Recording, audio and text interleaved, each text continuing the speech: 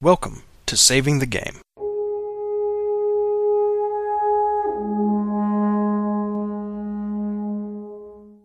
This is episode 35, Resurrection, recorded Wednesday, February 12th of 2014, with your hosts, Grant, Peter, and Brandon.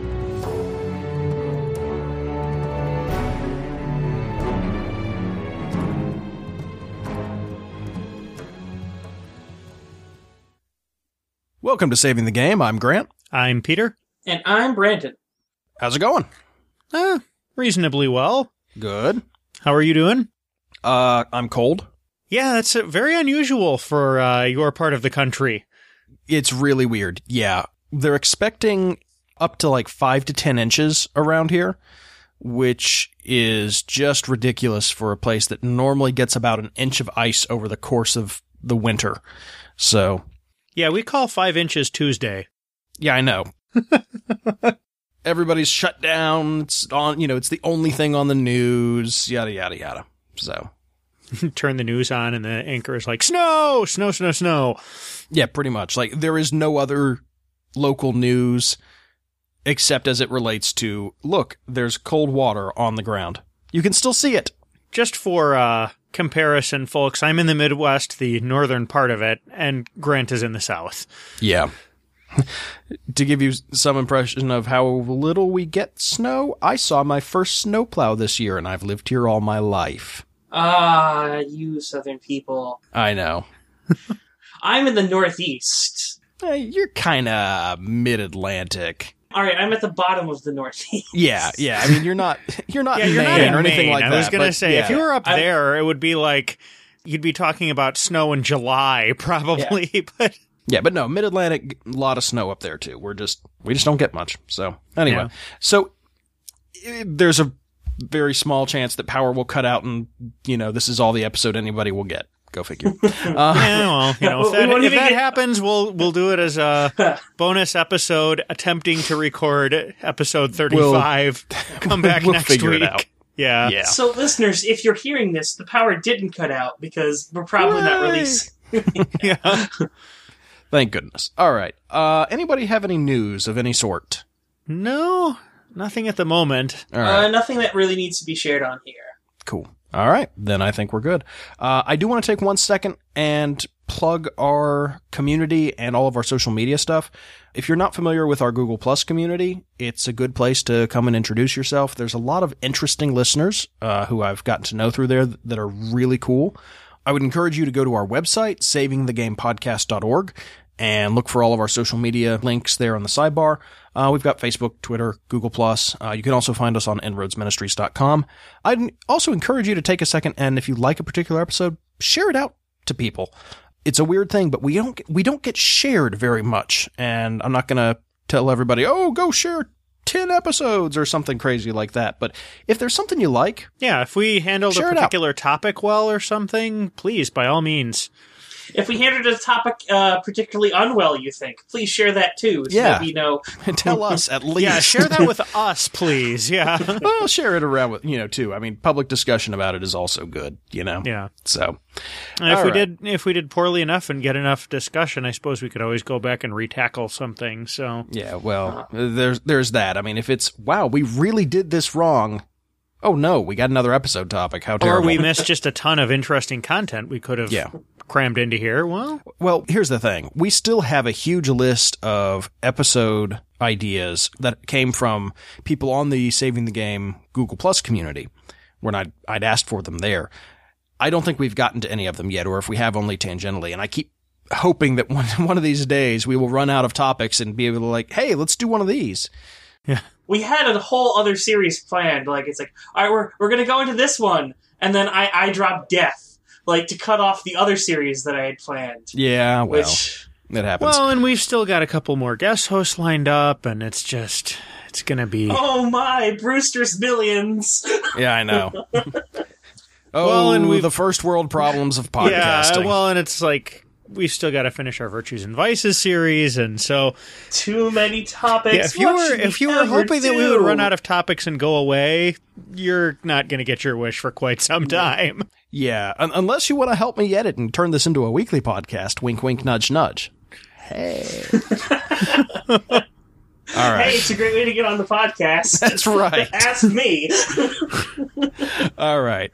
Enough talking about the podcast. Let's podcast. Scripture. First of all, let me reintroduce our topic again. This is a follow-up from last episode, which was about death. We're talking about resurrection tonight, which obviously is critically important to any understanding of Christianity. And so we've got relevant scripture passages that we've picked out for that. And it also plays a pretty big role in a lot of different fantasy games. Yeah, well, and a lot of other stories, too, not just fantasy. True. So, Brandon, you wanted to start us off with Daniel 12:2, yes? Yes, the only one that I won't get tongue-tied and horribly mess up. All right. Daniel 12:2.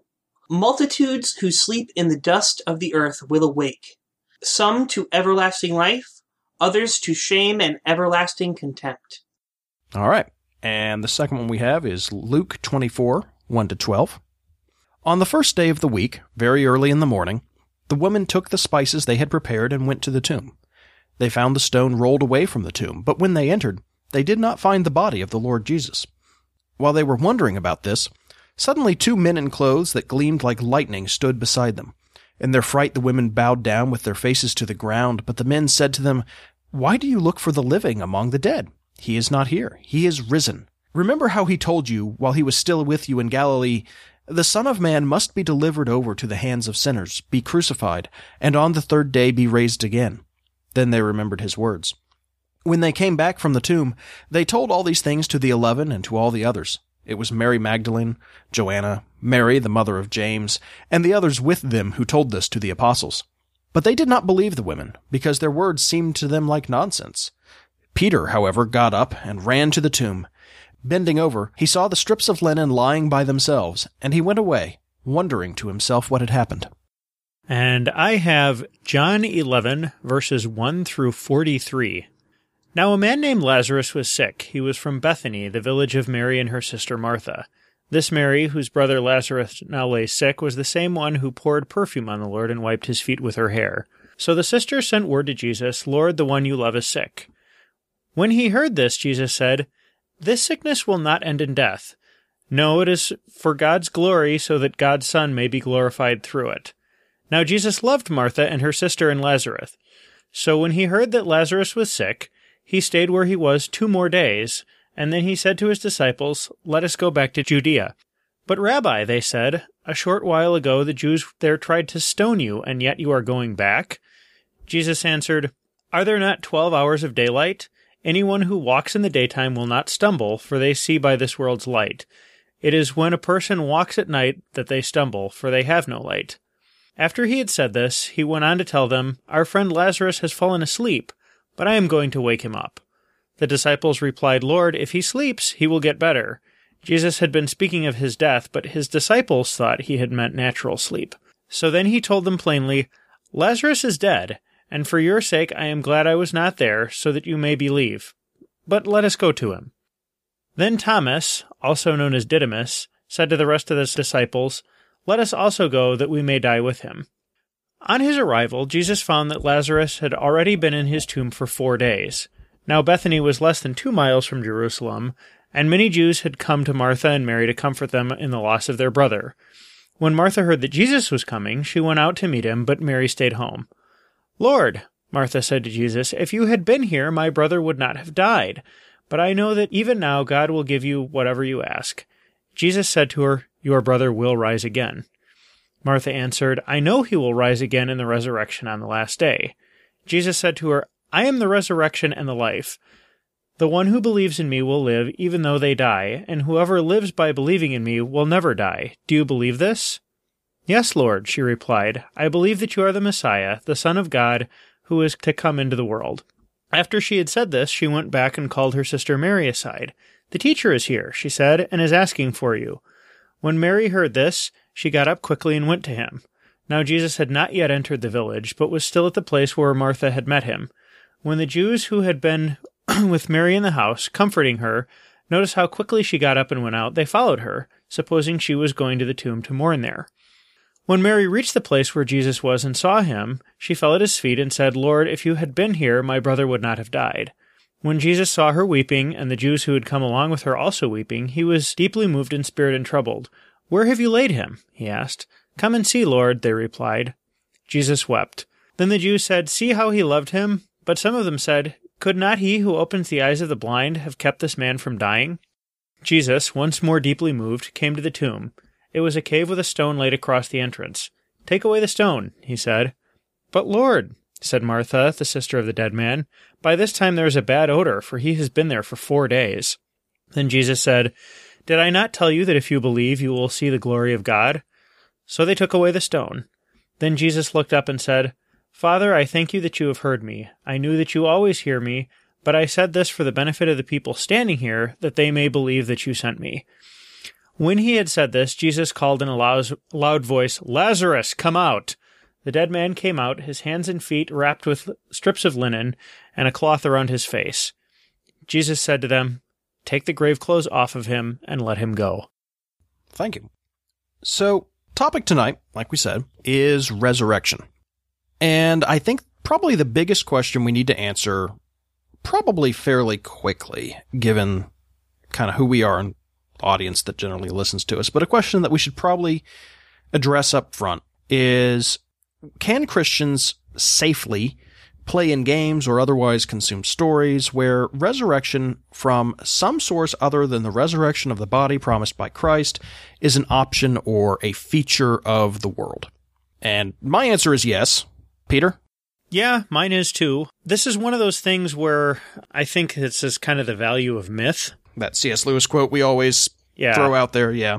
The value of myth is that it takes all the things that you know and restores to them the rich significance which has been hidden by the veil of familiarity. Right. Which is a good way to sum up, basically. The whole point of stories and fiction is to, it's enjoyment. There's a good, real joy that comes from a good story. First of all. Real quick time out before we dig into this too much. Brandon, Did you have an answer for this? I was sarcastically going to say, no, of course not. We can never do this, and then agree with you guys. So nothing of value is lost. Okay. All right. Fair enough. Just wanted to give you a fair shake. Yeah. If you ask me seriously, I'd say, I completely agree with you guys. You can tell a story, you can read stories, you can participate in stories where resurrection happens by some other means other than the body and host of Christ. Just like we can read stories and, watch movies. I can go to the Thor movie. That has Odin in it. That has a whole bunch of other things that are not in line with Christianity. And as Christians, I'm watching it because it's a story. It's not something that I'm thinking is real. It's not like I'm going out there and then praying to Odin. It's not like I'm going out there and trying to resurrect someone. Right. And there's a good and real joy that comes from stories, first of all, good stories. But also, those good things are, generally speaking, reflections of God. And again, as I'm talking about stories, is resurrection is a tool that a lot of people use in a whole bunch of different stories. It's a MacGuffin. It's a great plot device when used properly. It's a horrible, horrible thing when used poorly in most comic books ever, where they just keep bringing characters back from the dead. Yeah, I hear that. Yeah, nobody ever stays dead in the comics. Yeah, and resurrection is not the only supernatural event you see in the Bible that's used elsewhere in other very good stories. There's healing, there's prophecy, you name it. And especially if it's used metaphorically, it's probably, I'm going to say, it's easier to discern the value of it. I think the main takeaway with this is going to be what should be the main takeaway with everything. You have to ingest everything with a little bit of grains of salt. Make sure that you're looking at what they're saying. Yeah. Because there could be a really, really horrible story that involves a resurrection that you shouldn't be watching and you shouldn't be sticking it in your head because it's not good. But having resurrection in it doesn't make it not good. Just like if we're going to limit Christians from being able to play games that have resurrection, then we can't have them playing games that have magic in it at all. Yeah, let's avoid the slippery slope argument because that slippery slope slides both ways. But I get where you're coming from, and I don't want to overstate it. And I almost don't want to spend too much time on this because I think it's, from our perspective, almost a given. Probably just like any other supernatural trope, and that as long as it's not used in some kind of blasphemous way, I think you're probably fine to include it in the stories you tell at the gaming table. Yeah, your mileage may vary. Be aware of issues with weaker brothers and that sort of thing. But by and large, I think it's probably fine, at least from our perspective. So anyway, let's move on.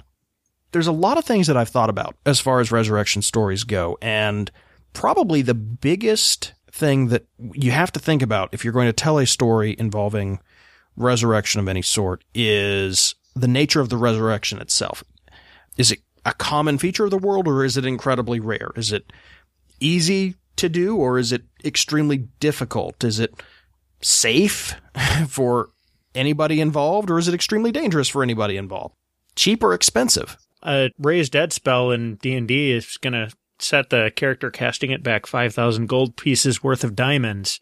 Yeah. That's a chunk of change for a 9th level character in 3rd edition. It is a chunk D&D. of change, but if you have somebody who's incredibly wealthy, are their kids doing incredibly stupid things and getting themselves killed going, oh no, daddy will replace my car and resurrect me?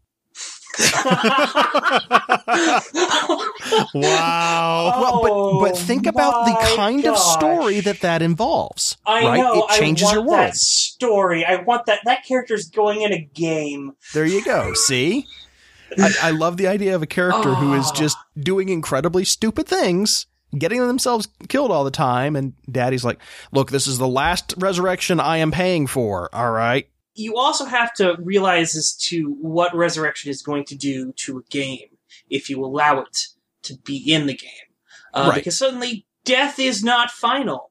I had a person who wrote me a backstory where they were a prince and they killed off 3 of their brothers. And what I did with the story, and, this might get into, changing characters things, but, I basically had the guy lay out the plan to me. I saw a couple huge gaping holes, and so I let him get away with a couple of them, but these were princes of a kingdom of dragons and elves. They had access to resurrection. Oh, sure. And so I'm like, yeah, so, and then the dude's story kind of changed without him, sort of knowing it. Like, everything he did absolutely happened. Right, but you were able to build off of that using he's instead of being this dead end where, well, now I'm the king and I've won this town. It's like, no, you really haven't. At least one of your brothers probably survived your attacks. Oh yeah, and that actually brings up another question: is there a time limit? Yeah, can you resurrect someone who's been dead 5,000 years, or like in the Eberron setting, or I think most of the D&D Pathfinder core rules, there's a certain number of days, and after that, nope. Too late. That's only for certain spells, of course. There's certain spells that you don't need the body. Well, yeah, but even then, those have a time limit of like 30 days or something like that, or a day per level or something along those lines. Not natural causes. Well, it's going to, okay, it's going to vary by game system, by setting, by...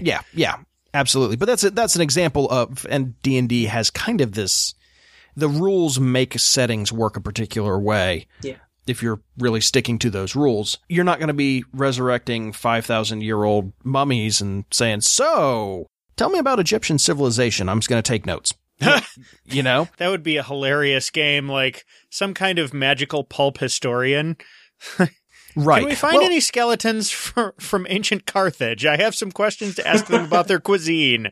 Yeah. I mean, listen, tell me an archaeologist wouldn't love a speak with dead spell.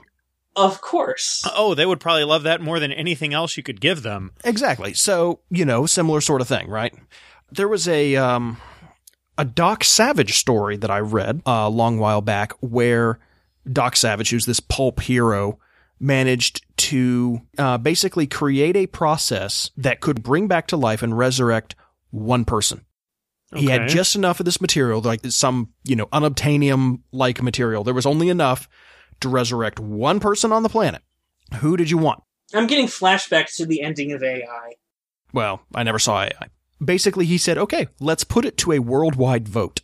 And a lot of stupid suggestions came in, but by and large, the number one person who came back was Solomon. That's a good choice. It's a good choice. There's a plot to it where, it's not actually Solomon they resurrect because some incredibly clever person did a swap and all this other crazy stuff. But that says a lot about the technology available. If you kind of run with that, increase the availability of it a little bit so that it can feature in your game, well, okay, now it can be anybody. Is somebody going to use this on Egyptian mummies? Is somebody going to use it on their friend who got killed recently? There's a story I really love called Seventh Son, where they have a point about this because the whole point of it is about cloning. Mm-hmm. And I'm fairly certain that at one point in the story, or maybe in some TV show that I was watching, they were talking about how amazing the world would have been if they could bring back Albert Einstein from the dead. If they could bring back Martin Luther King, if they could bring back all these other different people and give them like so much longer to live. But the problem was there's also a whole bunch of other things that could be used wrong for that. You could bring back all the bad people. Like, right. Imagine Attila the Hun is immortal now. And that's what you have to think about with resurrection. Yeah. Is that it can apply to bad things, and it also can create different stratas in people. Is it only the rich who can afford resurrection who get it? I remember a scene from the second Gamers movie, mm-hmm. where they're trying to resurrect one of the characters who's died and is not coming back. And they go to the church and they're like, would you please resurrect him? And the church goes, well, you're a peasant. Death is, common for peasants. It's a part of life and blah, blah, blah. And they give him a couple gold pieces. Then he's like, oh, come this way.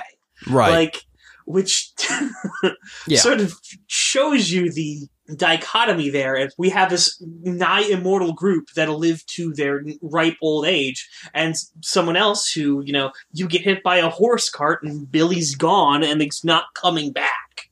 Yeah. Well, that's sort of the original vampire myth. Dracula is incredibly wealthy in a material sense, and that even extends into this immortal life. He's so tied to this world. So that's definitely a part of it. Or is there something that mitigates that? Okay, maybe it's expensive, but also not everyone who can afford it gets resurrected. There's something either just about the way they died or some metaphysical aspect of the death that prevents resurrection. They don't have the big player tag on their head, whatever. This is the clause you see in a lot of different games where the soul has to want to return to the body. Right. I actually had a game where a character of mine died, and I actually did a little role-playing of that. Well, that actually brings up an interesting question. Mm-hmm. What conditions have to be met? Because, you can go with the person has to want to come back, but I've also seen it as their deity has to release them. Well, to put it in a very eschatological sort of frame, a soul that has made its way to heaven is very unlikely to want to come back to earth unless there's some pressing need that they see that, serves heaven's greater goals. Mm-hmm. Somebody who's found their way to hell almost certainly wants to come back. But it's really unlikely that the people in charge down there want to let them come back. Right, unless it furthers their goals.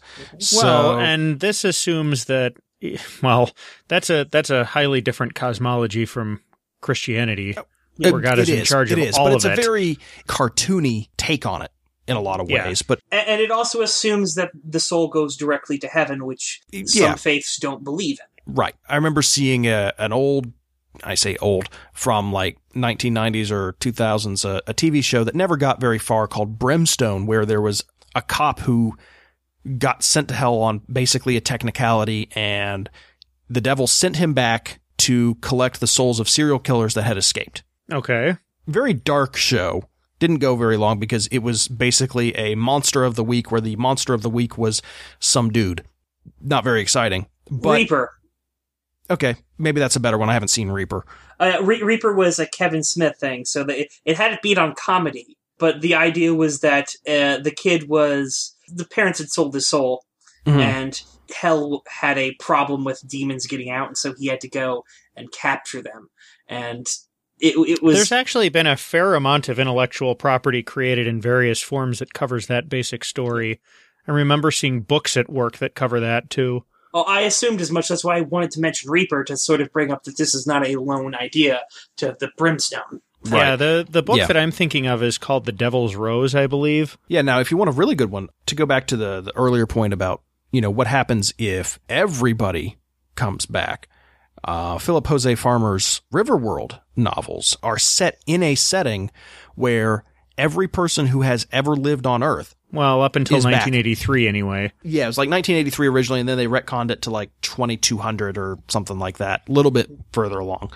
But every single person, good or bad, they're all living together on the banks of a river. And anytime they die, they come back the next day with some very limited exceptions. That reminds me of two other stories. The first one being Miracle Day, the Torchwood miniseries, which I haven't seen, but from what I heard, it's death stopped. And so basically everyone was resurrected. Right. As soon as they died, they came back. And the other one was an anime, which I think was released this winter, that I saw on an anime review show. Basically, the whole plot of it was God got tired of the world and left, and so no one died. Right. Terry Pratchett's Reaper Man had a very similar concept. Yeah. And like, if someone got their head blown off, they just walk around missing that chunk of their body. That kind of shows you the horror of 100% resurrection and what it can happen. Oh, yeah. Even without going the whole rate of The Walking Dead, which the horror there was everyone was coming back, but they were coming back wrong. Right. And coming back wrong or different, there's so many possibilities in that. Mm-hmm. I found a thread on Reddit fairly recently that was fun things to happen when a character is resurrected or reincarnated. Many of which turned out to be fun in the Dwarf Fortress, oh, everything's horrible now sort of sense of fun. But, things like the wrong soul, the guy can see ghosts, you name it, all sorts of interesting ideas that are something is changed. Yeah, you resurrect something else with them, which is something that I think happened in the first Monster Hearts game I played. I played an angel, and like one of the last acts I did in that game was resurrect someone who died. Right. SG-1, Stargate SG-1. The resurrection devices that the Goa'uld have. The sarcophagi. The protagonists occasionally use them. The aliens use them all the time, and it's very explicit that the resurrection system that they have is addicting. Yeah. It generates this enormous pridefulness and selfishness, and it's this source of decadence and, all that sort of thing. Well, that was established in season 2 or 3. Right, the addiction thing specifically, they had an episode about where it's a human just getting in it and, oh man, this is awesome, I feel great. Yeah. And they did it because they had to, like they put a very cheap and easy method of resurrection in their story, and they had to find some way to get rid of it so that they couldn't just keep killing Daniel Jackson and he would come back. Now, well, that didn't stop them. Yeah. The punchline is that they kept killing Daniel Jackson and kept coming. Yeah. Well, and even then, every once in a while, you'd see a character get resurrected in a sarcophagus for some plot, but they never took a sarcophagus home for that reason. Yeah, true, but it was usually restricted to the villains, which created a separation. The villains' technology. Yeah. Oh yeah, it basically turned the people who used it into villains. And that's actually was one of the things about the Tok'ra when they introduced the good Goa'uld. They said, we don't use sarcophagi because it would drain the good out of us. Right. Exactly. And there's other similar questions, relating to technology that I think Peter may have brought up. Yeah, for instance, in the auto duel setting that Car Wars is in, it's possible for you to buy life insurance, which is a gene sample on hand, and we make regular tapes of your brain. And, we use that to bring you back. The thing is, I would argue that that's not the same person. No, of course it's not. I mean, we can get very metaphysical on this, and I don't know that this is the show for it, but there's a lot of questions of, okay, if you break apart somebody and reassemble them exactly the same way, is that the same person? Going back to the book series that I was actually talking about, that I think the thing came from, it was called Seventh Son. It was about that, and that's basically what the story was. They took a kid, they cloned him, and they downloaded the memories of his, of his totality of his life into a computer and uploaded it into 7 clones and sent them out to live lives. And they each led very different lives, partially because they were sort of guiding their lives, but also they were studying them. It's weird. It's interesting. Go read Seventh Son. J.C. Hutchins is a great author. I love his work. if you've got something like that, you should at least be able to answer those questions to a limited degree in the story you're telling or the setting you're writing or whatever. Yeah. The other big question that remains is, what do the dead experience while they're dead? And does any of that come back with them? That's a experience for the story and plot, and that's something you can handle on your own. There is another pretty big issue that we have to think about that don't come in necessarily with the story side, but come in with the actual gameplay side. Is Resurrection in your game keeping a fair balance between PCs and NPCs? In the, what's it called, Stargate SG-1 situation, the idea that you could plug away at a villain and finally kill him, and then he comes back. Like, Right. If that's not yet a TV show, that can get really, really annoying to someone who they've lost their favorite character and they can't bring him back because no, resurrection's evil. Yeah, fairness is obviously an issue. I've played in games where the cost of the resurrection spell was like, you let your character die tax. It wasn't even go out and find the diamonds. It was, all right, knock $5,000 off your net worth, and here's your character back. Yeah. You lose 2 levels. Yeah, I don't even think we did that because the GM he didn't want to deal with the bookkeeping. It was pay your 5,000 gold and come back. Yeah. And the point of that is, does that cheapen death too much? Going back to... I would argue in that particular case, yes, because at that point, death is just another negative condition like paralysis or blindness in the in that game. case, it was, I lost the fight. Is really what it was. It goes also to the gamers, too, where they have the joke about the guy who wrote up 50 bards because they kept dying. Yeah. And in one fight, he just keeps bringing them in, and they keep just getting killed and killed. That goes back to the belt-fed PC gun analogy that I made last episode. Yeah, exactly. And when I was playing in that particular campaign, I didn't want to... It was a D&D campaign. There's a lot of bookkeeping involved, and I did not want to make a new character in that campaign because it was a lot of work, and I was at least a little attached to that character. I think more proud of the numbers than attached to the character, but that's okay. I was like 27 or so, but it kind of counted as my stupid teenage game early on in my gaming career. It wasn't something that came up. It wasn't part of the plot. It didn't really matter. Whatever. We didn't have any recurring villains for Resurrection to matter for anything like that. Yeah, the game wasn't deep enough for there to be those problems. Right. I mean, and so, you let your character die tax worked perfectly fine in that sort of game. Yeah, if you're facing like random faceless Mook 1 versus random faceless Mook 5 or random faceless Mook Z, it doesn't really matter like which one they are. Oh, it's another dude. I'm going to hit the drow with my sword. Yeah. Okay. Whereas in a Legend of the Five Rings game, as they say in the game, every character lives 3 feet from death because 3 feet's the length of a katana. Today may be your day. And if today's your day, you're expected to go, all right, doing my day. That's fine. And in most Fate games where the characters are more than just a bunch of numbers, they're a bunch of adjectives. So each character is different. Like you could roll up 2 bards and like have them be the exact same stats. And okay, well, they're technically different people. In Fate, if you make a different character, unless you are literally copy-pasting everything. Right. Yeah, Fate characters generally tend to be pretty radically different from one another because of the way that they're generated with aspects rather than more standard numerical game stats. Yeah, exactly. It's one of the things to like about Fate, actually. Yeah, same here. It adds a lot. Why do you think I've put aspects into everything I've ever done? Exactly. And, I could, in Legend of the Five Rings...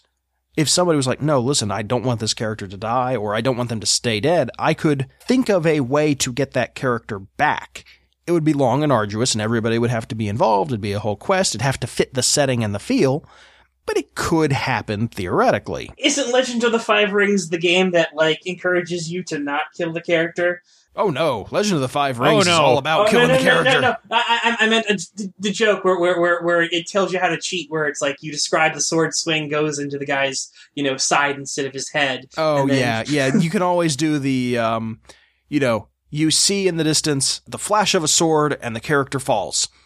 Right? It's sort of like the door slams shuts behind Superman, and does he make it off the ship or not when it explodes? Yeah. We didn't see. He might be dead. Okay, like death in comic books. Yeah, very comic book style. If it happened off screen, we can bring him back. We can write our way out of it. dude falls into a lava volcano. There's no, I think the trope is there's no way he survived that. Like, Right. which is, it's a great trope to keep in your games, is like, have the rocks fall. He's crushed. It's like, no one could have survived that. Well, I'm back. Right, exactly. Some of that depends on the game. You can quickly cheapen death, because that is sort of a resurrection. The character is gone from your story and then they come back. Too much of that can cheapen it, especially if it gets ridiculous and you keep writing your way out of stupider and stupider, methods of death. Unless the game is the embracing of the ridiculous. Oh, listen, a send up, obviously different rule set. Yeah, you're playing Spirit of the Century, pulp adventures, and you kill your bad guys like that and keep bringing them back. Like, that's what the game is. Like, yeah, and Highlander is a story all about that. I mean, that is the plot of the story is, keep cutting us down and we keep getting back up. But when somebody really does die, there's a light show telling you this guy's gone. Yeah.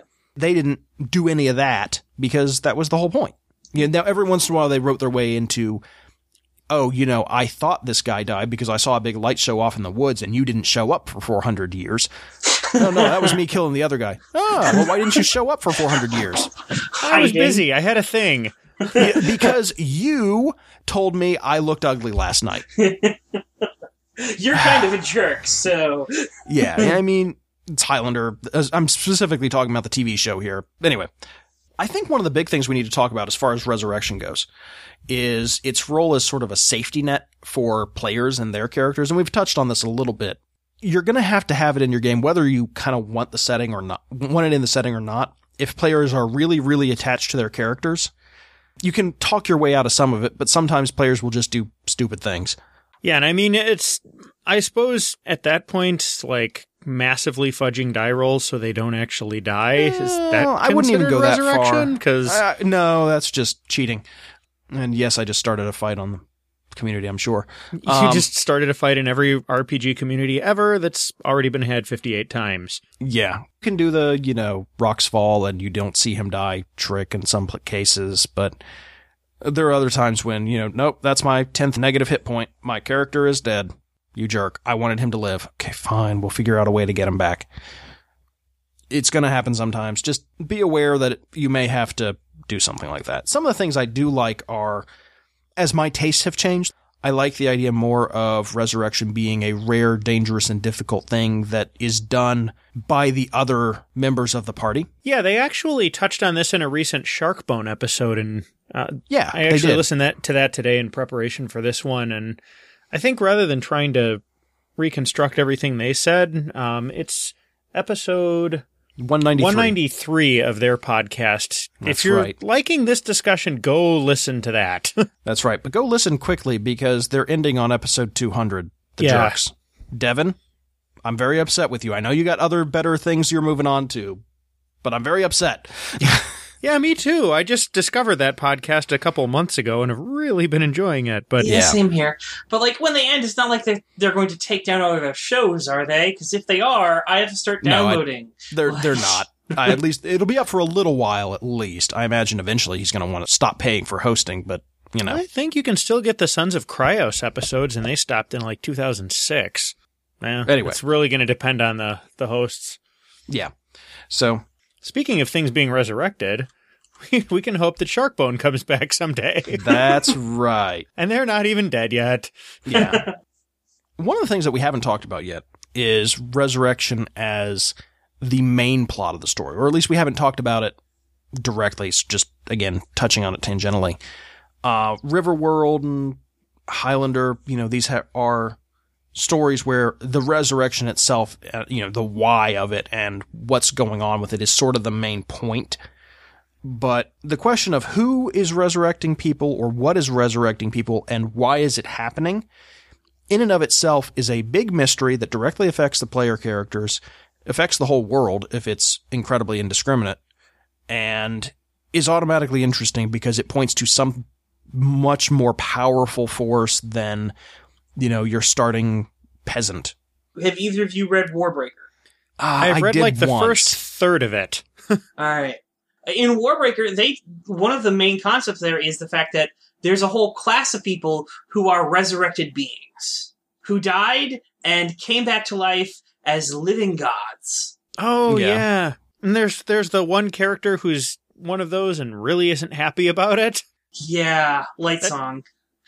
Yeah, I mean, that's not a spoiler. really That's- a spoiler. Yeah. That's That is he's his one of the first character. characters you meet, and that's one of the first things you find out Yeah. about him. It's based on they're coming back, and they come back for a reason. Every single one of them has something that they're supposed to do, or that's at least the propaganda of the religion.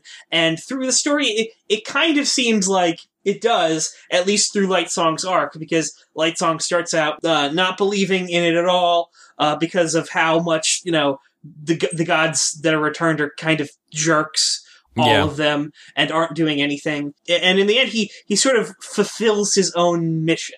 And you figure out what he was there for and everything else like that, because that's sort of where the whole story is going. So what you're saying is I really need to finish reading that book at some point. Yes, you do. It was pretty good. It wasn't my favorite of his, but it was decent. Yeah, like, they did some things that I did not expect.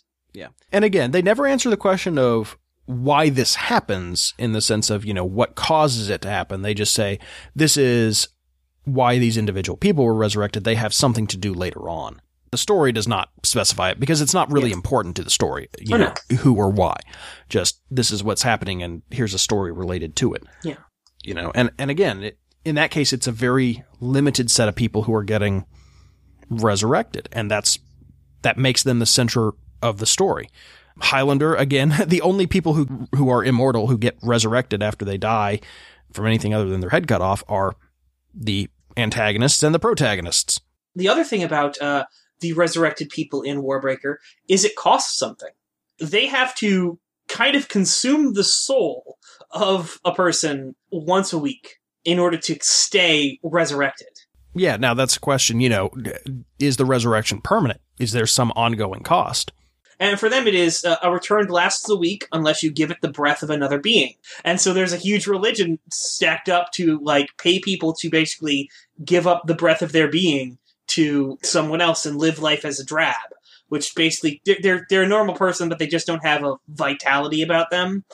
All right, let's not turn this into Warbreaker, the podcast, because first of all, I haven't read all of it, and I'll bet you a bunch of our listeners are in the same boat as I am. Yeah. It's a good point, though. Mm-hmm. Yeah. Do we have anything else on resurrection? Have you guys ever really made extensive use of it in games? I'd be interested to hear that. Brandon kind of answered this a little bit already. I'm not certain if any of my character... I had the one character who got resurrected. She was a cleric of Bakab, and she died in a fight. And the whole great thing is that they had to... I did a little roleplay session where they had to talk the character back into joining them. And the best thing about it was like the Thrykean, the thing that ate human people was the one who got her to come back. Right. They actually did some sort of bonding, and the other great thing was that another one of the characters was supposed to be my ward, and that relationship didn't work out at all. But yes, that happened, and as I mentioned, I've resurrected a character with Monster Hearts rules, which are Fair enough. Yeah. I have not done it in a game, but I haven't really run any games where it would make sense. And I really haven't either, which is why I posed the question in the way that I did. Right. What have you guys done with it? Well, one thing that I remember Sharkbone talking about that I think would be really cool is not, let's gather the components for this ritual, but also, hey, let's do an Oedipus in the underworld sort of thing and go get the soul and bring it back. Yeah, I thought that was cool, too. Oh, that actually reminds me of Don't Rest Your Head. One of the powers is going into the underworld and doing that. The example they give is something really, really bad that happens, and there's a lot of terrible things that can happen. But oh yeah, and the other thing that Chad's game with Gans Knoll, I think to quote Chad, he said, "Gnarl's death was amazing. It advanced the story. Gnarl's return was amazing. It advanced the story." And I think that he and almost anyone else who likes story would go for is that the one thing you want to look at in including resurrection, not including resurrection, and the way you do it is it going to advance the story? Because it's going to get to what Peter was saying last time about the whole, chain-fed PC gun, where you just, throw your PCs at the problem and eventually overwhelm it by attrition. Yeah, but if it advances the story in a meaningful way, on either side of that coin, that death and resurrection coin, then yeah, I think you're in a good spot. And I'd say that's probably a good place to end it. Actually, I want to throw one final thing on top of this. Okay, shoot. To bring this full circle with Christianity, Reverend Adam Hamilton, who I like almost as much as Grant likes C.S. Lewis, recently preached a sermon on Christ's death and resurrection that I thought was particularly good. I have listened to it, I think, 5 or 6 times since it dropped. Okay, then. That was the January 26th sermon. I will give Grant links to put in the show notes for this episode. And there's one other thing that I just thought about dealing with death. I've been playing a lot of a card game recently. That card game is Sentinels of the Multiverse. It's a really amazing cooperative card game. In it, you play a huge group of superheroes. But what happens is when a superhero dies, they flip over and they have certain powers that they can use to empower NPCs. And empower the other players, let them do extra things. And that was just something that made me sort of think about, kind of going back to handling death, is that what do you do when a player character has died at the table? And we talked about handing out their sheets, and you make another character, and you want to keep them engaged. And I thought giving them some sort of incapacitated powers that represents sort of the rest of the team fighting harder because your character just dropped off the face of the earth and isn't with them anymore, would be a very interesting way to keep people involved in a combat after their character has died. Yeah, let's transport that into the realm of movies we all know. If Obi-Wan Kenobi's player is saying, well, my character's dead, the GM looks at him and says, all right, well, listen. At some point in the session, you can give someone any bonus you want to skill check, with your disembodied voice, giving encouragement and advice, all right? Yeah. And guess what? That mattered. You can give a +2 buff. You can give a +2 buff or +5 buff to this one person. You can let someone else take an extra attack. You can let someone else take an extra move, and you get to decide who it is. So and you get to narrate it out, and that keeps them engaged. And that sense of their spirit is still with us, that they're still helping us out. We're fighting for so and so to avenge him, all that sort of thing. Well, maybe so. And it beats the pants off of sitting there and rolling up your other character while they're all having fun and you can't participate in it because you're still participating. You are still there in spirit. Right, waiting for them to haul your big toe back to the town cleric and pay him 5,000 gold and diamonds. Or to bury you, and then you roll in with your new character that you've been able to help create now that they're out of the battle and they're not figuring how they're not going to die. They're saying, oh, well, how about you make my brother? Or how about you make my sister's best friend? Or how about you make the shopkeeper who we've always gone to? Yeah, that guy should totally be a PC. We can convince him to come with us. Yeah, actually, that made me think of something funny. That actually made me think of a game that I've played.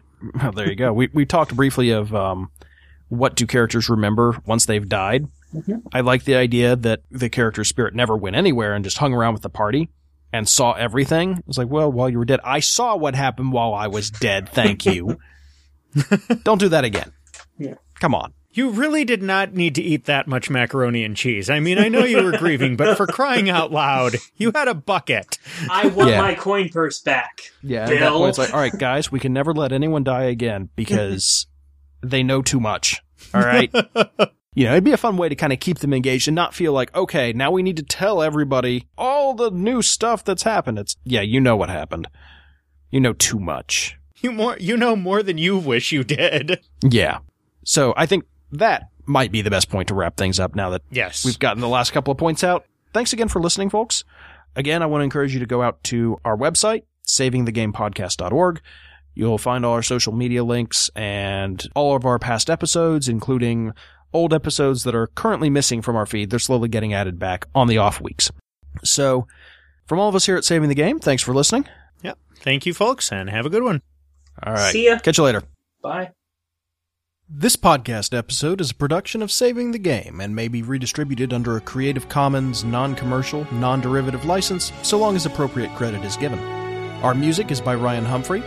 Saving the Game is syndicated through InroadsMinistries.com, RPGPodcasts.com, Stitcher.com, and iTunes. To hear past episodes and to connect with us or our community of listeners, visit our website at savingthegamepodcast.org. God bless, and happy gaming.